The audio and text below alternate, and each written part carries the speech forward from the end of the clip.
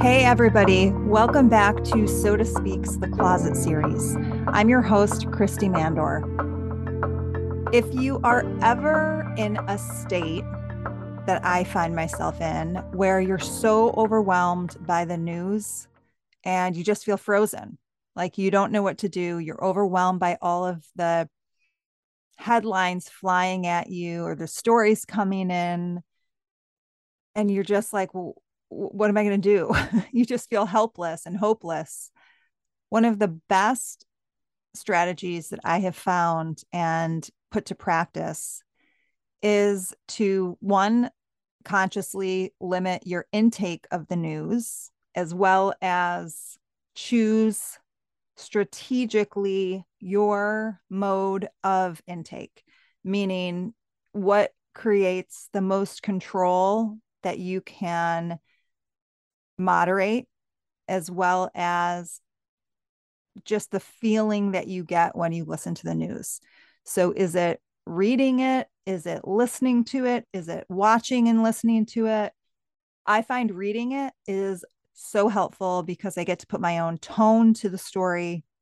I get to read it at my own pace. I can put it down when I want and then pick it up. And it is the easiest way to process what's happening in the world. One of the other wonderful ways to handle all of the news that's happening in the world, in your community, that I heard and that I put to practice is to choose what you can do about it. So that gives you a sense of immediate agency over your contribution to helping alleviate whatever the problem is that you're hearing is happening in the news. So take one story that you're listening to and something maybe that really triggers you or that you're very passionate about, and do one thing that you can help to alleviate whatever the story is about. So if it's a donation, it's a donation. If it's contributing time, it's contributing time.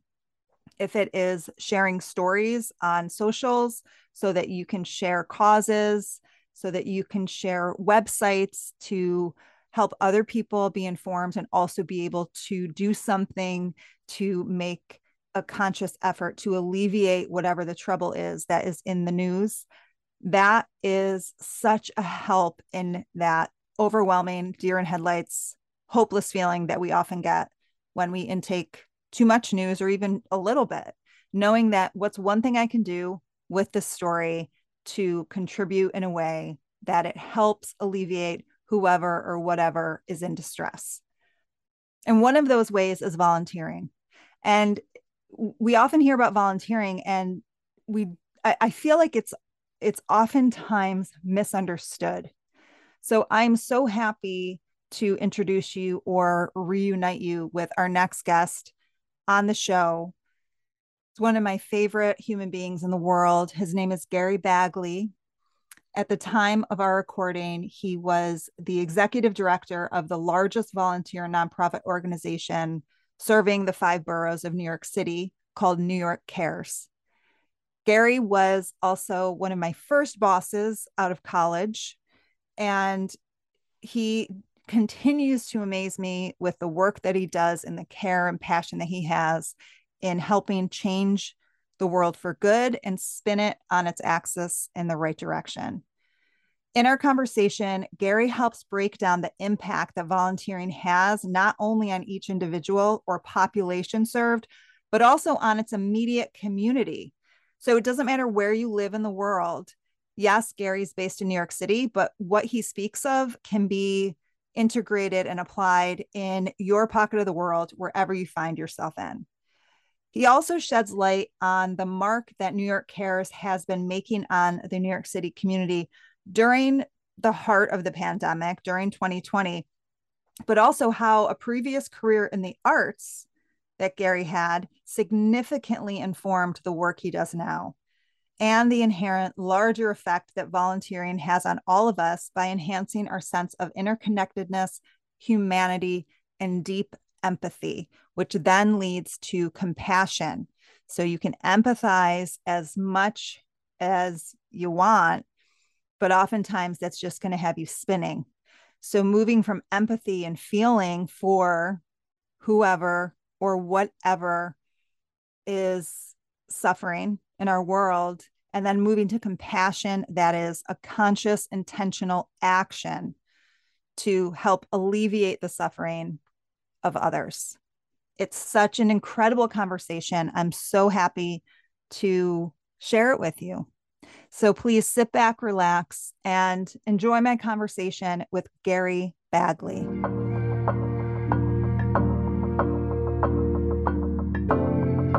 Hi, Gary Bagley. Hey, how are you, Christy? So good to see you. Wow.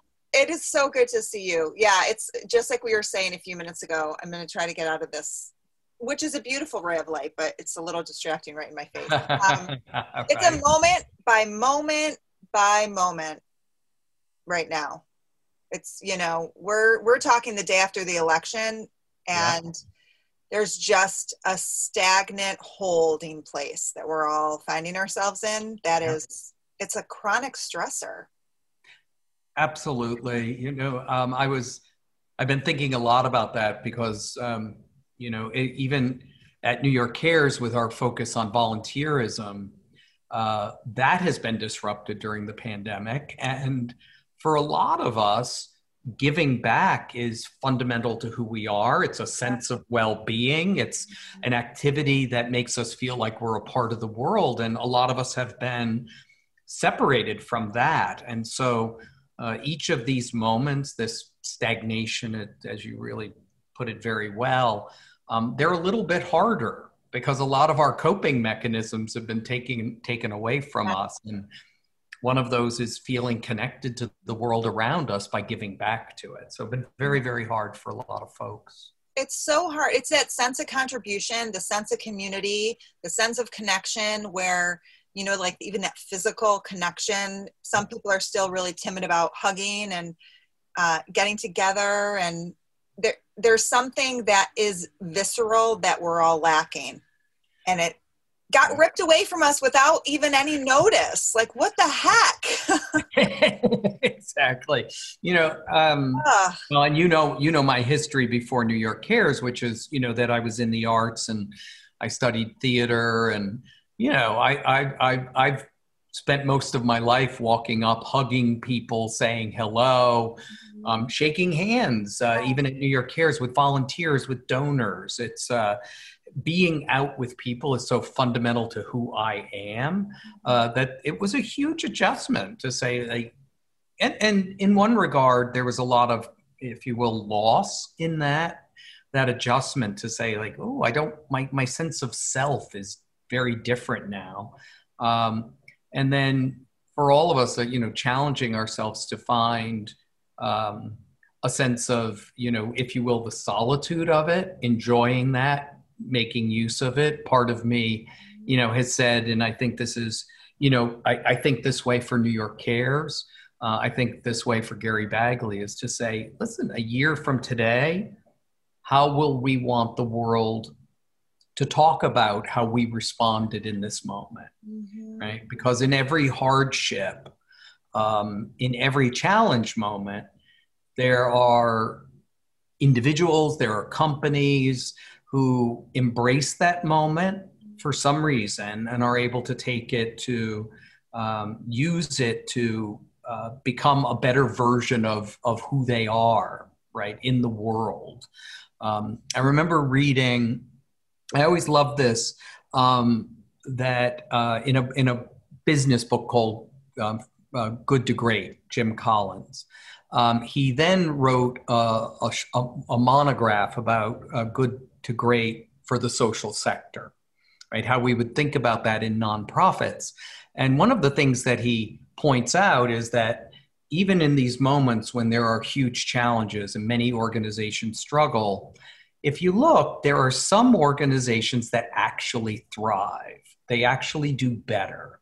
And so some of it is about or a big part of it is about the mindset of saying, we're going to be in the 10% who this pandemic is going to be the thing that defines us as better than we've ever been in our history. And so kind of keeping my energy there, in the leadership role, trying to both be supportive of team, understanding of everything they need. And there's huge needs right now for everybody. And then also pointing sort of to the better organization we can be, and look back a year from now and say, wow, like we really used that moment in time to the advantage of our mission. And to be the biggest help we could be in New York City, and in ways that are going to transform us in the future, right? Where we'll never be the same New York Cares we were just a year ago because of this moment in time. So it's been a really important mindset to try to maintain. It's so important, and it's such a grounding, anchoring question. Mm-hmm. That I love. It's so profound. It's so beautiful. Everybody can use it for themselves, for their organization, for their family, for their community. Like, what version of myself do I want to be a year from now? There's so much, and there's so much hope in that. Yep. And that there actually is going to be a future. We're not going to be stuck in this holding pattern for so long. Right. I absolutely love that. So can you just speak to how New York Cares has handled and is handling the pandemic, and anything that you want to share in regards to any insights for hope for anyone who's listening on how they can find a way to give back during this time? Sure. New York Cares, interestingly, I always say, necessity is the mother of invention, right? So we at New York Cares have an actual agreement with New York City Emergency Management that in the event of an emergency, we will be the group that helps to mobilize what are called spontaneous volunteers. All those wonderful people who say, I want to help, right? When frankly, a lot of people sort of would run in the other direction, these are the volunteers who run toward it. So we knew in the first couple weeks in March that there was a very strong chance that we were going to be activated, and that we needed to start thinking about, first, what could we do to help the city we love, because that's our mission. And then kind of intersecting that with our values in a way that, because I think a lot of the world ran into this, we had problems that we didn't imagine before, right? So if a child in Queens needs somebody reading to them after school, and we have a volunteer in Brooklyn, and the school is still open and the volunteer is still willing to travel, should we do that? Right? Because at the same time, we were getting the guidance, stay home if you can. So should we put a volunteer on that subway? If they're willing, when do we intervene? So we had a lot of what I call sort of ethical dilemmas in those first couple weeks. When the city really shut down, the Department of Education closed, we looked and said, first, that the one system that was disrupted the most and most immediately evident, besides the Department of Education trying to get all kids to study remotely, is there was also the hunger system in New York City. And one of the things that a lot of people may not realize is the hunger network runs on a huge amount of volunteer power. Right? When you go into your soup kitchen or pantry, first of all, it could be an entirely volunteer operation, or there might be one or two paid folks, depending on the size of the operation, and then a huge number of volunteers. So in the face of the pandemic, we got the message from the state and city health departments that nobody should be volunteering over the age of 50. Well, that took a huge portion of the volunteer workforce out. It meant a lot of the soup kitchens and pantries weren't able to keep functioning. And many of them were, I think we're all familiar with this, there's a pantry in the basement of a church or a synagogue or a mosque in the neighborhood, right? So they couldn't social distance. Spaces weren't big enough, right? So there's this huge disruption. About a third of the soup kitchens closed down. And really proud, the team just rallied. And first we said, We started recruiting volunteers. About 13,000 people stepped up to say they would like to help in the first 4 weeks following that activation. We said we're going to focus our in-person effort on hunger, right? Because that's the one thing that has to happen in person. Of right? course, sure. And even in cases where, say, a senior couldn't come to the senior center, we could get a volunteer on a bike or in a car to drop a meal at the door. So our team reached out to about 500 organizations across the boroughs, said, do you need help? Started over 60 new partnerships. And so today, in a period of time when we normally would have served about 2.5 million meals, we're actually on track now. It's about 29 million since the onset. Oh my God. Yeah, I always say, it's something to be proud of, and it's so sobering at the same time. Oh, 100%.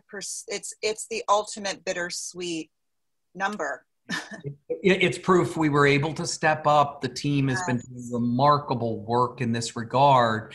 And at the same time, and this is the leader in me also says, and this is not everything that's needed, right? The 29 million it's not a drop in the bucket, but it's not 3/4 of what needed to happen. And so how do we push ourselves, right? How do we both take care of ourselves so that we can show up for this work as an organization and then also be there for the nonprofits, right? Because no matter how much we might be struggling, in our work remotely, there are folks who are also on the front lines, right? We see that they're, every day they mask up, glove up, put in their hand sanitizer in their purse or backpack and go off to work. And they're doing that every day. So that's been one of the biggest things that we've done. I'd say the second area that we knew right away working with the city would be a huge issue was mental health. Mm-hmm. Right. So there are a lot of populations that, even in the best of times for all of us, suffer isolation. The elderly, veterans, very often, people with special needs and disabilities, right? Often isolated even at the best of times. So now when we pull out any support, we knew there was a real risk of major mental health issues. So again, the team just adapted, developed a phone banking system. And this is so we could also guarantee the safety, like volunteer and client don't see each other's phone numbers, right? And, had to set up a whole system to do thorough background checks of volunteers, et cetera, write scripts, arrange that during the call, volunteers take notes so that if we need referrals from the Department for the Aging or Department for Veterans Services, that those could happen. And so right now we're on track. The team has made about 60,000 calls to the elderly, to vets, and also to families in transitional housing. I know you and I were communicating a little bit before today. One of the facts of life in New York City, and has been for the last several years, is about 60,000 people a day spend time in transitional housing or in a shelter, as we would traditionally call it. In New York City, about 23,000 of those people are children. So many of them are supposed to be in school, trying to learn remotely. They're living in a shelter system. So our team worked with the Department of Education to reach out. The Department of Education had provided iPads for students so that they could do remote learning if they didn't have the technology already. So we would be calling out to families saying, did you get the iPad? Did you get one per child? Can you get into Google Classroom? Right? Is your digital signal strong enough? And, I made some of those calls with the team. I tell this story rather a lot. We did an afternoon of making calls so that we could understand it, which, by the way, one bit of advice I give to people around volunteering all the time is volunteering actually helps you understand the other experience in a very kind of visceral way. and in an important way that broadens the way we just think about the world around us. So I know that day, I made a certain number of calls, and only one of the calls did the person say, I got the iPad, everything's working, thank you for the call. Everybody else needed something. And I would say, though, one of the big learnings for me, or I should say, it was refreshing to be reminded. I didn't talk to anybody who wasn't really trying to figure it out, right? We sometimes have an image that, folks aren't participating in their own wellness, if you will. And I just talked to parent after parent who was grateful for the call because they couldn't work through the issue. They didn't know who to call. They couldn't get an answer on the phone. And just being there to simply help somebody get deeper help they needed really mattered in that moment. It's so huge. And I you saying that, I have a few different questions I want to circle back to here, but you saying that about having someone, like actually reaching out to someone, reminds me of, so you and I met because you were my boss at Young Audiences 20 years ago. When you had just graduated college. I just graduated. We're both bombers. We both went to Ithaca, but I just graduated college. And when 9/11 hit, we were off. Like, I couldn't get over how the calls were coming in, like off the hook. Like, it reminds me, it's just parallel to me. Like, teachers calling from all over the boroughs saying, we don't know how to talk we don't know how to explain it to ourselves. We don't know how to talk to children about terrorism and about people flying their, airplanes into buildings. We need artists in there to help. And there's just a parallel to me with what you said about reaching out to someone and saying, I have no idea how to do this. And that relief, that connection, everything that you talked about before, decreasing the sense of isolation, increasing that sense of connection and intimacy and empathy, just from admitting that you don't know and that you need help. Yep. And it's huge. It's huge. And I remember one other thing that really moved me was a couple times when people picked up the phone, they were on the subway, right? So another fact, and that a lot of people may not initially think of when you have an impression of somebody who's in the shelter system, is about 30% of the people living in transitional housing have jobs. They just don't make enough money to get ahead and get an apartment, right? So, in those moments you go, oh my goodness, I have a parent who has a child trying to learn, is on remote learning. They still have to get on the subway and go to work. They might be an essential worker, right? They're trying to manage the issues of their child not being able to access the learning they need to do. And they also can't necessarily always be physically present to make sure it happens. And just to think about for all of us, and I think we all know this, we feel some supports taken out of our life and we feel so disrupted. Yes. Right. And so imagine if you had very few supports to start with, right? This is,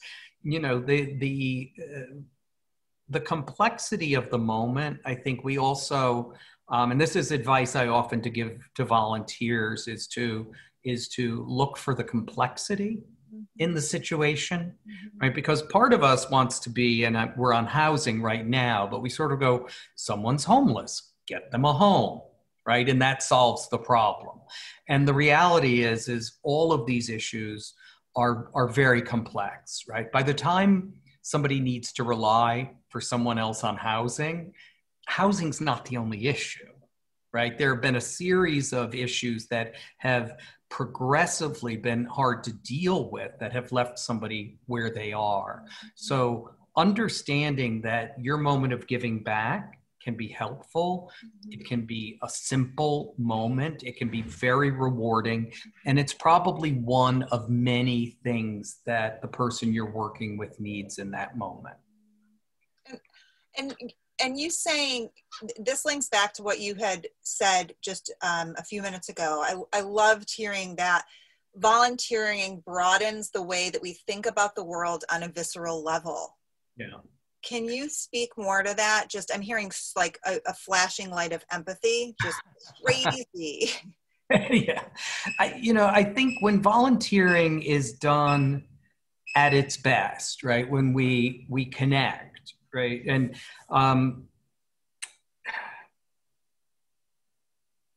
I think a lot of us go in at first, with sort of we'll call it a Mother Teresa kind of complex. Yeah, without a doubt, sure. I'm here, and one of the things we first learn is that first we learn that we're getting as much out of the experience often as the person that in theory we're helping, right? So it becomes part of our own definition of self. It becomes a way that we feel better about the world around us, and it becomes a commitment we make almost selfishly, right? Some people will say, because it makes us feel better. It stays balanced, though, because people feel better when they know they've had an impact, right? So if you're doing it fully for yourself, eventually you'll start to notice, I hope, that you're not having an impact on the other person. I think the other thing that happens is, we hear big terms. We hear homelessness, hunger, education, right? And it's immense. Being with another human being takes the problem, gives it a scale that we can start to deal with, right? We can say, oh, you need help with tutoring, right? Because you're getting ready for your college access test or your third grade exam, or a parent, English isn't their first language, and you can be there and maybe help translate a bit for parent-teacher conference, right? Then I take this immense question, excuse me, and I make it something smaller and digestible. And then the other thing I find that happens is in getting to know the person, in this case, say I'm calling somebody in the shelter system, or maybe I'm helping somebody prepare for their citizenship exam, right? As I go through that process with them, I start to connect how some of those policies and laws and things that I hear people fighting about that may seem too big, too immense to engage with, or to feel, that any sense of efficacy, right? It's like, okay, this is a big problem. What can Gary or Christy do? Well, when you're with that person and you start to understand first, I can take a big problem and make it maybe a little better. I can also, for this one person, I can also understand that big conversation I hear about policy and the arguing and the whatever, like, oh, this is what that turns out to be, right? When we underfund education, right? When we say, like, we're going to increase the cost of the citizenship test by $500, and you're now meeting with people who don't have $500, and you see, like, what might not sound like a barrier to you or me means thousands of people who are now not going to take that test. So one thing we do see with volunteers is the more active a volunteer is, and we've seen this in our own research at New York Cares, and many have found this similar statistic, is that the more that someone volunteers, the more likely they are to be engaged civically in most ways. They vote, they are philanthropic, they're part of neighborhood groups, block associations, right? This connection that may start with the individual then has just much broader implications. If we stay in and we keep our eyes open. Now, by the way, some people just really want to know, like, it never gets a lot deeper than that. They go, there's a person who's hungry. Because of me, they got a meal, and that feels good, and that's wonderful. But I would say, and you and I had some emails before this session where I said, you asked me if somebody can make a difference, sort of, does that once in a while volunteering help? And absolutely. Right? If you show up and you feed a meal to to somebody, that's wonderful. One thing I do encourage volunteers is that the minute there's another human being involved, say it's tutoring, job readiness kind of work, the more you can show up, the better it is for that person. And as you're trying to strike that balance of it's good for the community and it's good for you, remember that that other person, it just matters very deeply in the equation. Well, and especially because you saying before, using the example of the housing, is that there are people who didn't have support before. Right. Now they're getting a taste of more support. Just make sure that you're committed to that so that you don't rip it away. And then they're almost left off worse than they were before, knowing what it felt like to have support because they didn't know what they were missing. Yeah. And, sometimes people say, oh, I'd like to do this. I can't make the commitment. I wish you guys would make that possible. And, I've asked some people once, like if somebody came and read one story to your child and then was going around town saying that they had a life-changing effect on your child, what would you say? You'd say, you spend an hour with my kid. It's wonderful, right? That's not a bad thing, but just don't blow it out of proportion. Of course. And it's like, go ahead. I'm sorry. You go. I was going to say, let me just gather my thoughts because you said something else. Oh, one other thing that you said too, that you had touched upon when we were emailing, but you just broadened it a little bit, was talking about how it is such a, it's such a huge resource for the organization. It's an endeavor to bring in new volunteers. So it's for the organization, it's for the individuals that you are impacting, it's for the community. And yes, it's for yourself, but it's so, there's so much interconnectedness with this.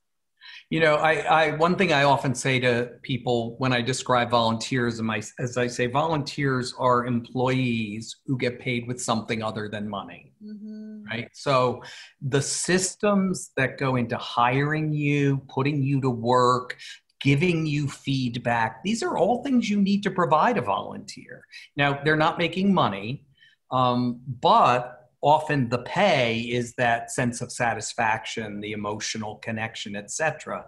And so when we go to an organization, we expect so much of them in terms of providing a well-scoped out activity, essentially a clear job description. What exactly am I doing today? How will I know I'm succeeding? And by the way, I want you to make meaning out of this for me. Right? So that's a huge demand on an organization. And so, again, the more you can commit to an organization, to a cause, to a person, the better it'll feel for you. And frankly, a less of a drain you'll be on a system that already doesn't have enough resource to run. Everything you said transcends, it's every state, every community can find ways to take what you said and apply it to their communities. Absolutely. It's so needed across the board through all of our states, through all of our communities. And if every person did find some sort of advocacy that touches their heart, like we all have something that really means something to us. Wouldn't you say that that's probably the best place to start with volunteering is? Yeah, I always give that advice. It's very interesting because a lot of volunteers, and I think this is a great energy, come in and say, where do you need me most? And I say, I often say, we need you most where you feel the greatest connection to the cause, right? There is no valuation here, right? If education speaks to you, and if it's fitness, if it's working with people with disabilities, if it's serving a meal, something hits at you, and start there. And then the journey may lead you elsewhere, right? For instance, one of the journeys that some people will describe is they start working in a soup kitchen, and then they naturally start to wonder, like, how come the people in the soup kitchen line don't change, right? Like, why is this person still here 3 months later, 6 months later? They start to think about job readiness, right? Access access to good jobs, whatever those things may be. And that may take you on a journey of other service. Yes. Where you element of curiosity in that. Like it exactly. enhances, there's so much of what you said, there's just so much of a human condition connector, like interconnectedness, empathy, having a sense of community, a sense of contribution, and a sense of curiosity. Like start where you have a lot of connection to. And that's why it's so important too, that I'm hearing is like, we all have something in our life that we wished was different, whether it was from someone passing away from something or someone when we were a kid who we witnessed I feel like that if we can get really personal, then we go from there, then we get more curious and it might get broader. But when you were talking about going in, whether it's like this big, overwhelming, like hunger, homelessness, citizenship, it's like, oh, it can seem very just ambiguous. Like we know it's so big, but there's no real personal connector to it. Once you get that personal connector, it's visceral, but it webs everything together. Absolutely. And interestingly, one thing we haven't talked about sort of in a spot on kind of way is that a huge amount of our sense of value comes from knowing we're being of purpose, right? So for a lot of people, that means knowing that the thing I'm working on is what is needed most, right? My talent lines up to this great need. And so, one thing, wherever anybody volunteers, I always say, don't walk away from that need and that, don't let the discomfort get you. Just walk and be of service. I think one of the things we're also learning in this era very intently, and we've really been working on it at New York Cares for all in about 5 years, and I would own publicly for the first 3 years doing only okay on it, and really had to do some self-reflection about who we were as an organization. But I talked about the Mother Teresa complex before, right? Like there can be a lot of in the old days, people would sometimes refer to helicopter volunteering, right? Which is you pop in to a neighborhood you would never walk through normally. You spend an hour reading to a kid, and then you kind of get the heck out of that neighborhood as fast as you can. And that is the opposite of curious, right? It's a deficit-based mindset. It says, oh, I read about this horrible neighborhood and I'm a good person. So kind of to prove that to myself, I'm going to go help, right? And the truth is all communities have assets. None of our communities are as thriving as we would all want, right? It's on a continuum. And part of what I have to recognize when I volunteer, and we're looking at this very specifically at New York Cares, is I have to understand that I walk into a community not understanding it, that there's a community already in progress, and that if I go in with a savior mentality, right? Like at New York Cares, one of our great staff members, Darlene, always says to me, it's, I'm here to serve, not save, right? And so this equalizer of being of service, where there are people in a community, whether that's a physical neighborhood, whether it's a community connected by, an issue, what we would call an issue area, right? Whatever that connection is, coming in from a mindset of how can I serve, right? How can I build? Then, as you talked about curiosity, right? Then I can have a growth experience. Yes. Whether those issues are around, race, gender, sexual orientation, whatever those differences are, because by the way, the research is clear. We're all more likely to help somebody who's like us, whatever we define that to be, than to help somebody who is not like us. Right? And some of that's ancient, right? It's a sense of safety, right? And when we, kind of grow up into the modern era. But when we push through that and make that conscious choice, that there's a great potential for growth, learning, humanizes issues. Again, those things we read about in the papers and that are clogging up our Facebook feeds, as our friends opine, right? Like that human connection helps you make sense in your own way. And starting with it from a sense of, equality or equity, not from, a mindset that, by the way, you might start with and it'll get you there. But, I always say that, if you start with some sort of savior complex, that gets taken away from you pretty quickly. It does. And it also is felt viscerally by the person. Exactly. We all know when we're being. Yeah. Oh, totally. There's such a respect and trust that is shaky when you're coming in from, I just wrote down, you're speaking so big time to pity versus compassion. Right. Exactly. I mean, that's it.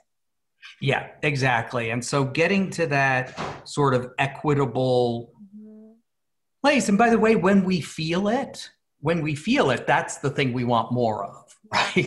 It's the realization that, I could be standing on either side of this soup kitchen table, depending on whether it's choices, circumstances, whatever it is in my life, I could be standing on either side, right? Or trying to imagine, like, what would it be like to try to get your kids through school? Yes. When you're navigating all of these other issues. Can I just, you're making me think of a question, and I'm wondering if you ever thought about this. So you've had, prior to this, you were like heavily involved in the arts, from being an actor to then getting involved in arts education and beyond, right? How is that? Because you just said something that was the benefits of arts in humanizing relationships to me, like that empathy of, what would it be like? What if, the famous what if, like, what if I was that? Like, how has the arts at all impacted the way that you're able to do the work that you're doing? Great question. I think there are a couple. First, I think curiosity is fundamental to the arts, right? Like your artists are curious about the world around them and constantly trying to make sense of it. So I think that always helps. I think the other thing, they often say, like, a lot of like great writers are writing the same book or the same song over and over again. They're trying to make a sense of some particular issue. So I think, whether when we're looking at big, broad policy issues, the willingness to go in and go, hey, that thing I didn't work. The first draft didn't work.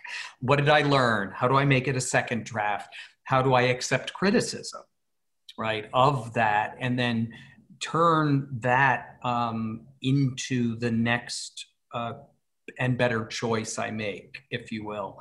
I think the other thing, one thing that's so inherent in the arts, and I remember I really learned this in a really specific way when we were at Young Audiences together, right, is that even within the arts, right, a dancer, an actor, a composer, a painter, a sculptor, like they all look at the same problem and they manage it differently, right? There's a way that we come from different perspectives naturally. And we would see this like when artists would work together across mediums or across disciplines, right? You see this trying to kind of find that sweet spot where you're acting and that composer and that visual artist, where it all sort of comes together and makes a new sense of something. And I think that's got a lot to do with community. I also just think in terms of managing the complexities of a nonprofit, because there are multiple stakeholders, right? You have your clients, you have your donors, you have the team that's doing the work day in and day out on the front lines, and sort of how do you balance all of those perspectives and come up with the most impactful intervention or program. Yeah. It's an artistic endeavor, it's kind of taking a dancer and a musician and a designer and saying, put on a performance, right? I have to, if we really balance everybody's perspective with a clear vision above it, that's that's when we can kind of make great work happen. Great vision above it. That's the point. That's what allows your ego not to get so involved that when you have all of these different stakeholders or personalities, as long as there's clarity on the vision, we're all on the same team collaborating to get to that vision.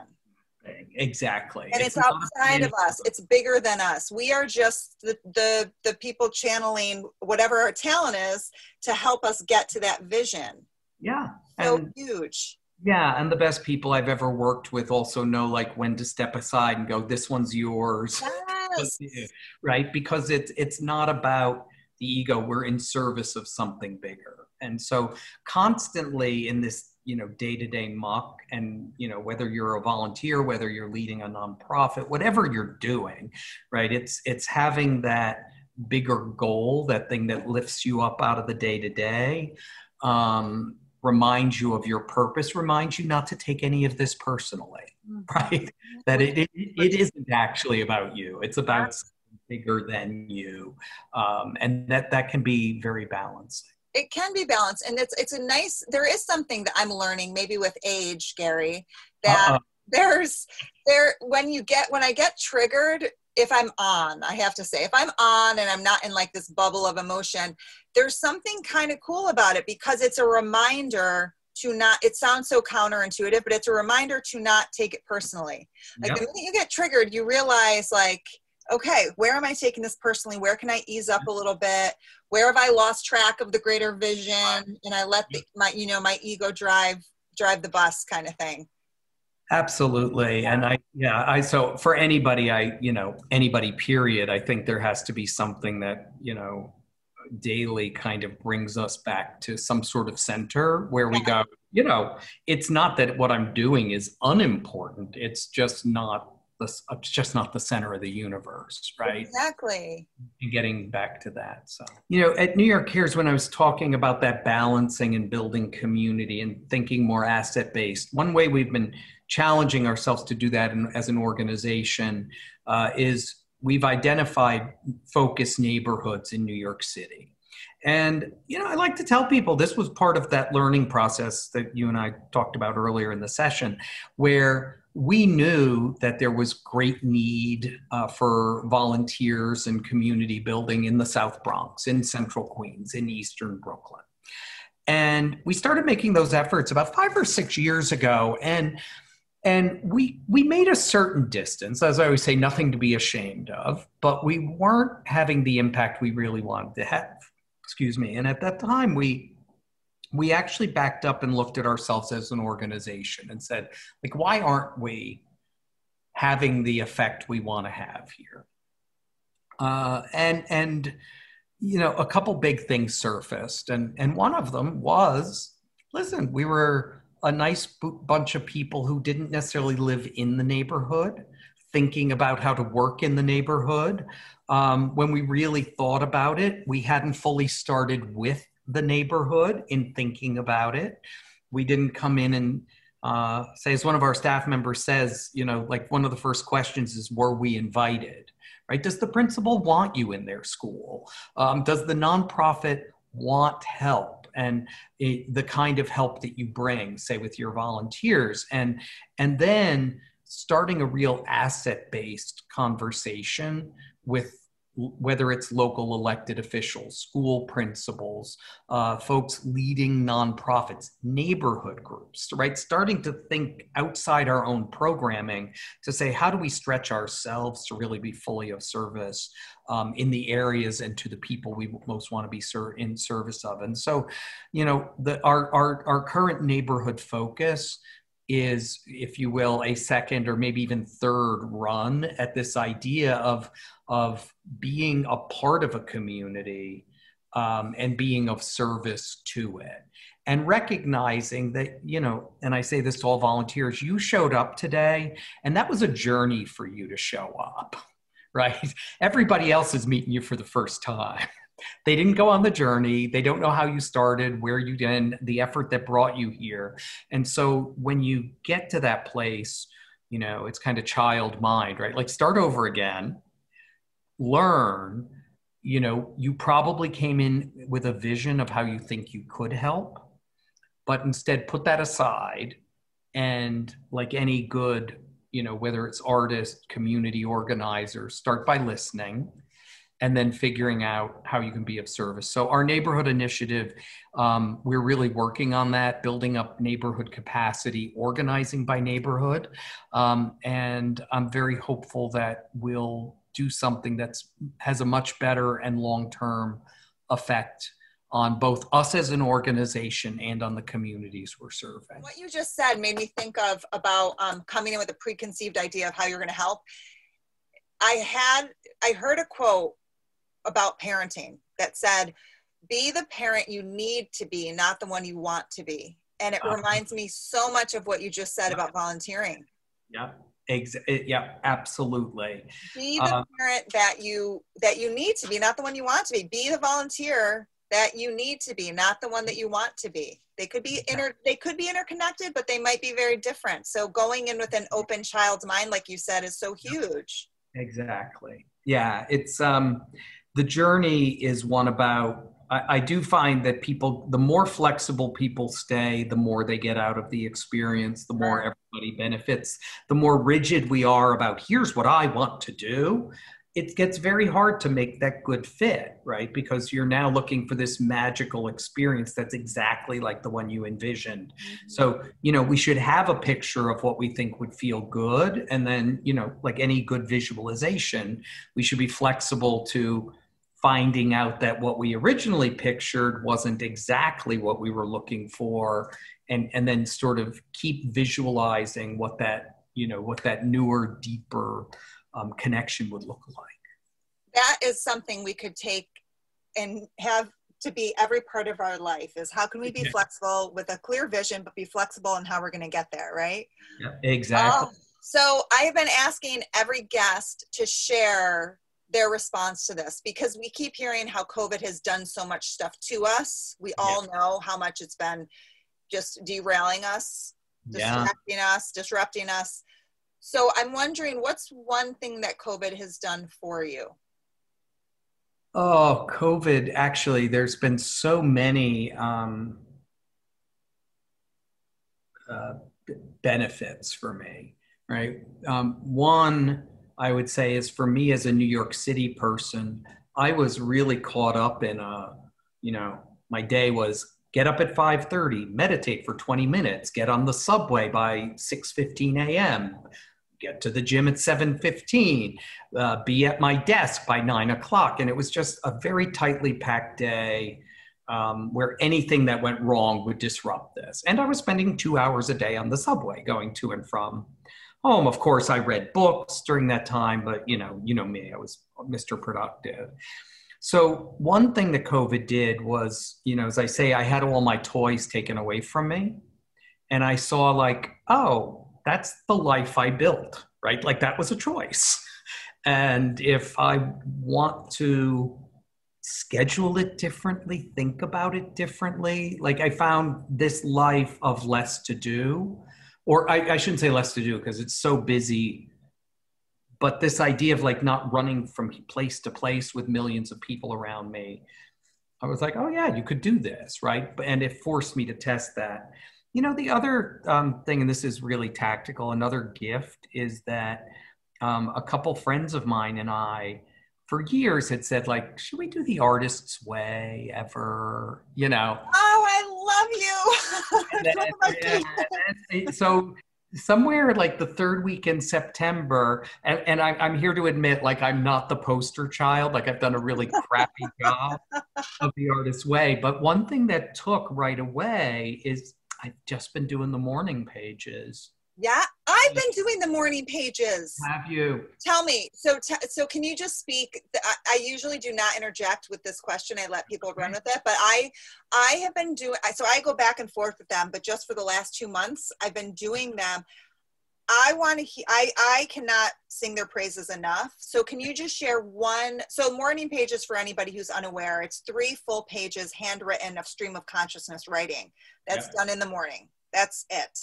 And it's just to kind of get out all the gunk in your head so that you can just start the day from a clearer place.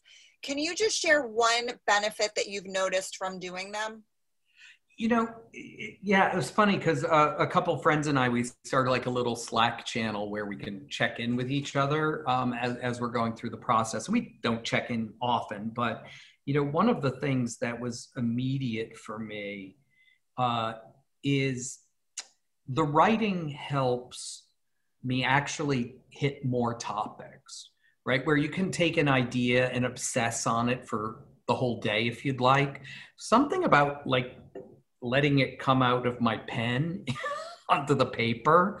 Like I wasn't going to just write the same thing over and over again for 3 pages. So it kind of actually pushed me deeper.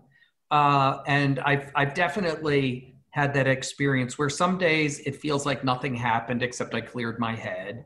And then some days I'm like, how did I never connect that experience I had when I was 8 years old to that thing that happened to me a year ago? Like you see this zooming out to go, wow, there are some things that come up, apparently stream of consciousness, and there are some connections there. So yeah, I felt like it's also helped me be much less sort of tightly gripped on this whole experience, to just say, you know what, every day it's going to be new. It's not about me. This whole experience is being filtered through the Gary Bagley that got here today. And I can either like hold on to that, or I can stay flexible, learn, and maybe this experience, whether it's COVID, being remote, living in the country, whatever it may be, maybe those are things that are going to change and translate into a new next step for me, whatever that might be. Ah, I love it. I'm so happy. Gary, thank you so much. It was so great to see you. I love you too. And thank you to the entire team at New York Cares for everything you guys are doing. It's absolutely fantastic.